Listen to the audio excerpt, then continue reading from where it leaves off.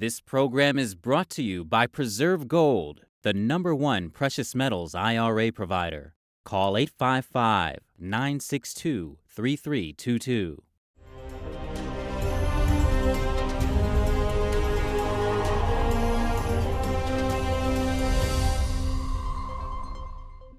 Mexico now seizing illegal fentanyl shipped from China. If not stopped, the chemicals could get smuggled across the southern border, the drug already killing record numbers of Americans. You talk about children being taken away from their parents. My children were taken away from me. Beijing already stopped cooperating with the U.S. on combating fentanyl after former House Speaker Nancy Pelosi visited Taiwan. Welcome to China in Focus. I'm Tiffany Meyer. Authorities are seizing packages containing fentanyl from China at a Mexican port. The country's president saying he would ask China to help stop the drug's flow. The packages mainly contain the precursor chemicals used to make the synthetic opioid. Those that aren't seized could be made into pills and smuggled into the U.S. through the southern border. Last year, U.S. authorities confiscated over 300 million doses of fentanyl, enough to kill the entire U.S. population. In 2021 alone, the drugs killed over 70,000 Americans. That's about one person every 8 minutes. To put it in perspective, fentanyl has killed more Americans than car accidents and cancer. Those deaths are breaking parents' hearts across the country. In Texas, a father lost his 15-year-old son to fentanyl. He was murdered by a drug dealer selling counterfeit Percocet pills.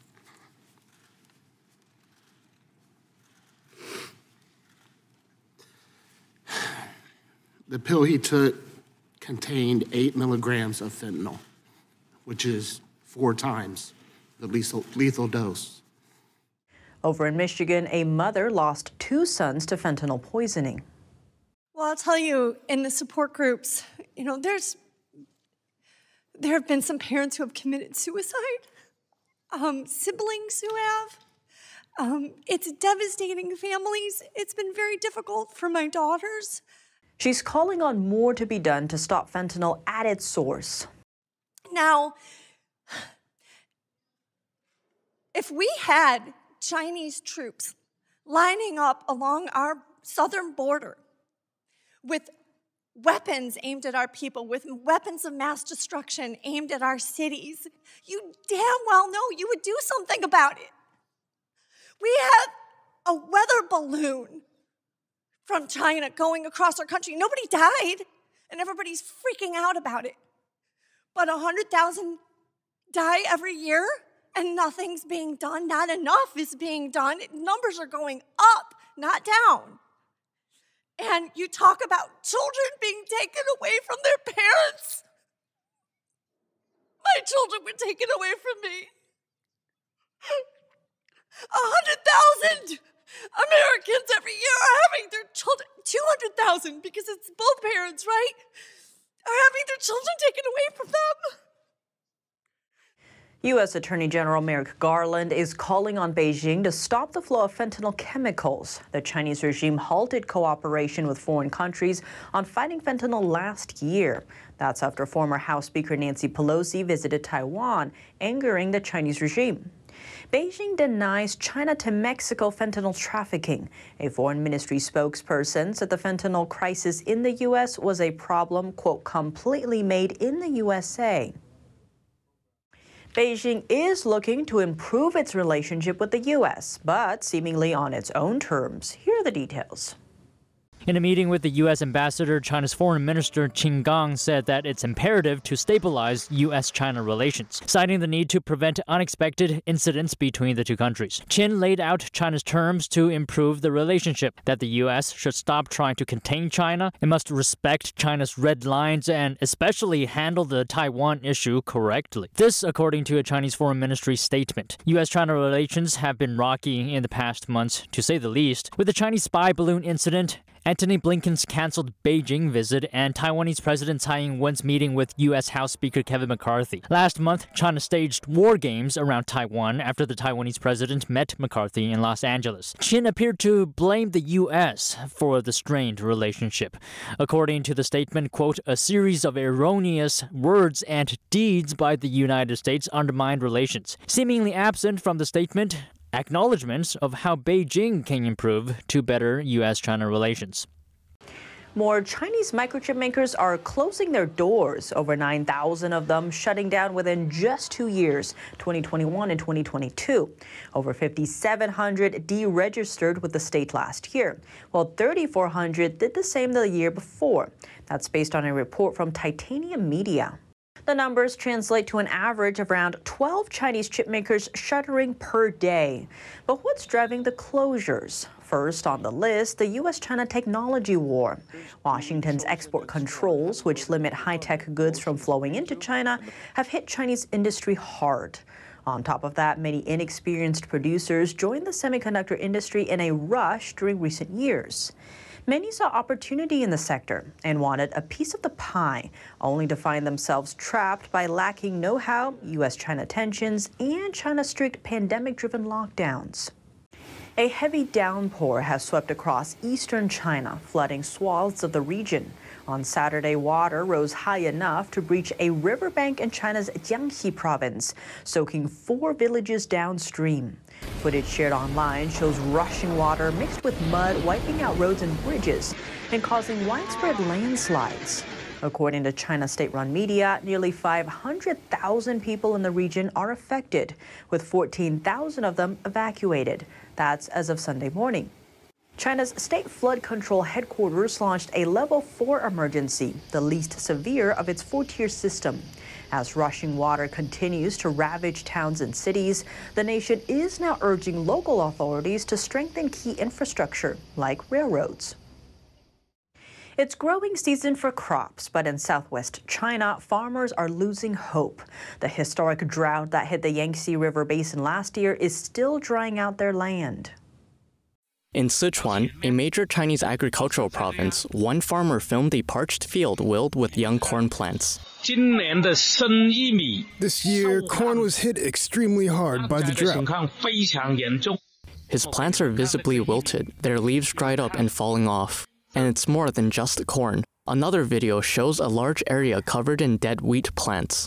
Look at this wheat field. It's done for good. Wheat in the Yangtze River basin normally ear up in April, though the current drought would largely mean low or even no yields this year. Rapeseed cultivation also took a hit. One grower said his plants reached only about 15 inches, half their normal height. Basically, there's been no effective rainfall since last year. The yield drop has now reached 80% or more. In this video, a young man pointed out various crops, stressed by the drought conditions. Look at the peanut plants. They're barely growing. Look. And this sweet potato, see? They have leaves like this. A similar scene played out in the neighboring Yunnan province. In one video, a man said many regions haven't seen any rainfall since last November. A technological breakthrough or a violation of ethics? Chinese scientists at Nankai University shared a discovery on Thursday, saying they successfully completed the world's first interventional brain-computer interface experiment, or BCI, on non-human primates. The largely experimental technology allows a living being, in this case a monkey, to control machines or other technology using only their thoughts. According to their findings, the scientists were able to collect brain waves that controlled a mechanical arm. The research team's leader called it a significant achievement for brain science and said it means China's BCI technology ranks among the world's best.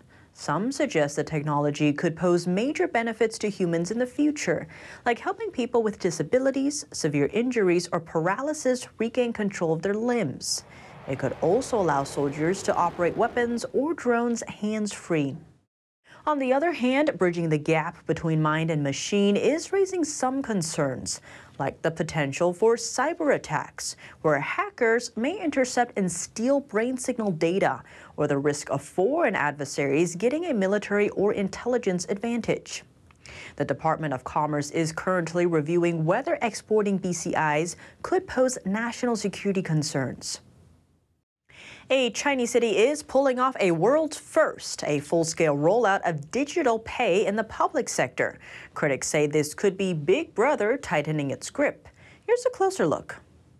Starting this month, the city of Changshu in eastern China will adopt a new way of paying workers' salaries, entirely in digital yuan. According to the city's official website, the change applies to all civil servants and employees of state-owned enterprises. The digital yuan is a digitized form of China's legal tender, issued by the country's central bank. As with other cryptocurrencies, every transaction using it is recorded and traceable. An analyst says the new initiative may boost the regime's power and reach. There would be concrete records of who is using the money, how long the money stays in your wallet, and to whom you pay it. This is something that every government dreams of. It's a tool to obtain extreme power over the public. Beijing has been trying to stay ahead of Europe and the US in a global race to develop a national digital currency. Since 2020, the regime has piloted the digital yuan in over 24 Chinese cities. Last January, Chinese authorities rolled out a digital yuan wallet app on Apple and Android stores. But hundreds of millions of users still favor more familiar, privately owned apps, like Alipay run by tech giant Alibaba, and WeChat Pay from internet conglomerate Tencent. Experts see China's latest push to boost the digital yuan as a step to contain these private companies. But one question lingers. Why is the e-salary rollout not happening in populous metropolises like Beijing and Shanghai, and instead coming to civil servants in a city of less than 2 million people? Because digital currency is still controversial, if promoted in major or export cities like Shanghai, Beijing, Shenzhen, Guangzhou, or Zhuhai, it may face more pushback. Secondly, problems may arise in the process of rollout, which will be harder to deal with in big cities. Public authorities and state-owned enterprises are the most convenient. Because they are controlled by the state, employees cannot say no. Wang pointed out a potential risk of nationalizing e-money. He said the coin relies on digital systems and networks to operate. As a result, should these facilities fail under attack, the country's economy may also collapse. The European Union is suggesting new sanctions for certain Chinese companies, those accused of aiding Russia's war in Ukraine. The development is the first of its kind since the conflict began last year, and the move is likely to stoke tensions with Beijing. NTD's Cost Temenes has more. 7 Chinese businesses have been listed in a new package of sanctions to be discussed by EU member states this week. This according to a report obtained by the Financial Times. It includes 2 mainland Chinese companies, 3HC Semiconductors and Kingpie Technology, as well as 2 companies from the United Arab Emirates and 1 from Armenia. Sanctions will require unanimous approval from all 27 member states. The EU had so far refrained from imposing any sanctions on Chinese companies, citing lack of evidence that China was supplying weapons to Moscow. Some of the companies, including 3HC and Kingpie, were already previously placed under sanctions by the US. Other countries involved in the manufacture and supply of drones to Russia, such as Iran, could also soon face sanctions. The EU Commission has also submitted a proposal to widen the range of banned exports to Russia. The Commission did not immediately respond to a request for comment. Chinese ministry spokesperson Wang Wenbin said if sanctions come into force, China will take firm action to safeguard its interests. Since the start of the conflict in February last year, the EU has adopted 10 sanctions packages against Russian individuals and companies. It's an effort to inflict economic hardship, making financing of the war more difficult. Cost Temenes, NTD News. The last British governor of Hong Kong, Lord Chris Patten, says China doesn't give 2 hoots about the UK. As he made the comment, he referred to the attendance of China's vice leader at the King's coronation over the weekend. That's as another issue tied to the crowning triggered security concerns linked to Beijing. Here's more. Han Zheng, who has been blamed for overseeing a crackdown on freedom in Hong Kong, is set to represent China at the royal event. Lord Patten said the decision to send Han is a reflection of how China sees Britain. He told the BBC that Han's presence will be a stick in the eye for over 100,000 Hong Kongers who are in exile in the UK. He said, however hard we try to lean over backwards, horizontally sometimes, to accommodate their own political narrative, I don't think they really give two hoots about us. In related news this week, MPs have warned of a security threat for the coronation. The Daily Mail reported that 38 Chinese-made CCTV cameras will be employed along the parade route. The cameras by Hikvision prompted fears that information collected could be sent back to Beijing. The company is accused of working closely with China's military. The government has ordered all of its departments to remove Hikvision cameras. Reports say NATO will soon open a liaison office in the Asia-Pacific region. The decision would be an unprecedented one for the military alliance, as it looks to tackle more threats to global stability. Here are the details. The alliance will reportedly open a one-person liaison office in Tokyo. Its purpose is to counter the threat of China's communist regime. Nikkei Asia reported that the regional office would allow NATO to conduct consultations with key Asia-Pacific partners, Australia, New Zealand, Japan, and South Korea, and act as a point of contact with other nations in the region. Leaders of the 4 Asia-Pacific partner countries were invited to NATO's Leaders Summit for the first time last year and are again expected to attend this year's event. NATO's 2022 strategy document also highlighted the threat of the Chinese Communist regime as a priority for the first time. Coming up, is China unintentionally helping to decouple from the U.S.? A new anti-espionage law is making it even harder for foreign businesses to operate in China. But what's behind that decision? But the wider definition I've heard to be as wide as national interest. Now, even wider than national security. And what is not national interest? Beating a local national champion at their own competitive game, I suppose, harms the national interest, and you could be accused of violating that. And even if you go tighter and say just national security, if you harm a company through legitimate business competition and they're considered important to the security of the country, you've now violated the national intelligence law and national security law. We spoke to John Pelson, author of Wireless Wars, for his take. More on that after the break, here on China in Focus.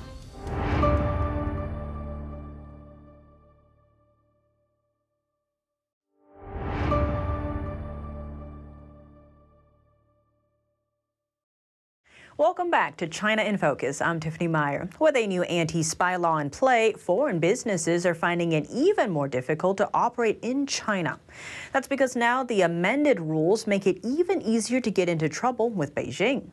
Why did the Chinese Communist Party greenlight the change? John Pelson, author of Wireless Wars, breaks it down. John Pelson, thank you so much for joining us. Great to have you back on the show. It's good to be here again, Tiffany.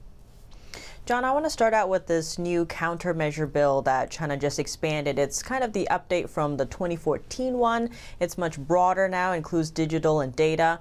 Why is China doing this?